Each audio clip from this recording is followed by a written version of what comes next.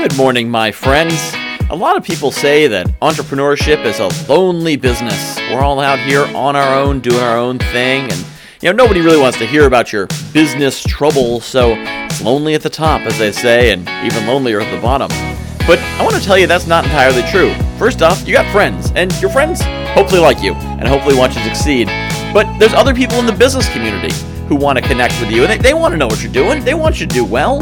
They got your back. They're cheering you on. They'll give you some advice or maybe a tip or an introduction if you need it. And you know what? I'm one of those friends. I'd like you to connect with me. I've been speaking here into the void, recording these for a couple months now, and I'd love to hear what you are up to. Email me, Michael@guywhoknowsaguy.com. What is the adventure you're on? What's the dream you're pushing for? What's the goal you're striving for? Who are you looking to meet? What introductions would you like? Hey, who knows? It could be someone else who also responds to this and also emails me who I'm going to introduce you to. You never know. Send me an email, Michael@guywhoknowsaguy.com. I really want to know what you're up to. I'm not doing this just to sell you some coaching or something, because, maybe I'll coach you. Who knows? Probably not. I mostly just want to know what you're doing. I want to connect. I want to help. I want to be part of that community and bring people together.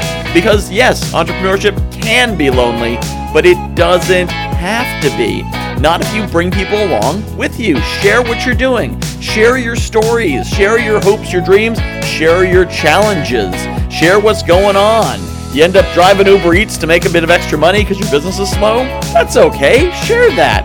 It's part of the honest entrepreneur's experience. We're not all Silicon Valley venture-funded millionaires. Most of us are just kind of working day in, day out, hoping to get our break, building what we're doing, and working 80 hours a week to avoid working 40 hours a week. Very noble. Whatever it takes, as long as it's legal and ethical, keep doing it. I'd love to hear it. Email me, Michael@guywhoknowsaguy.com. Share your story, share your dreams. Sure, I can help.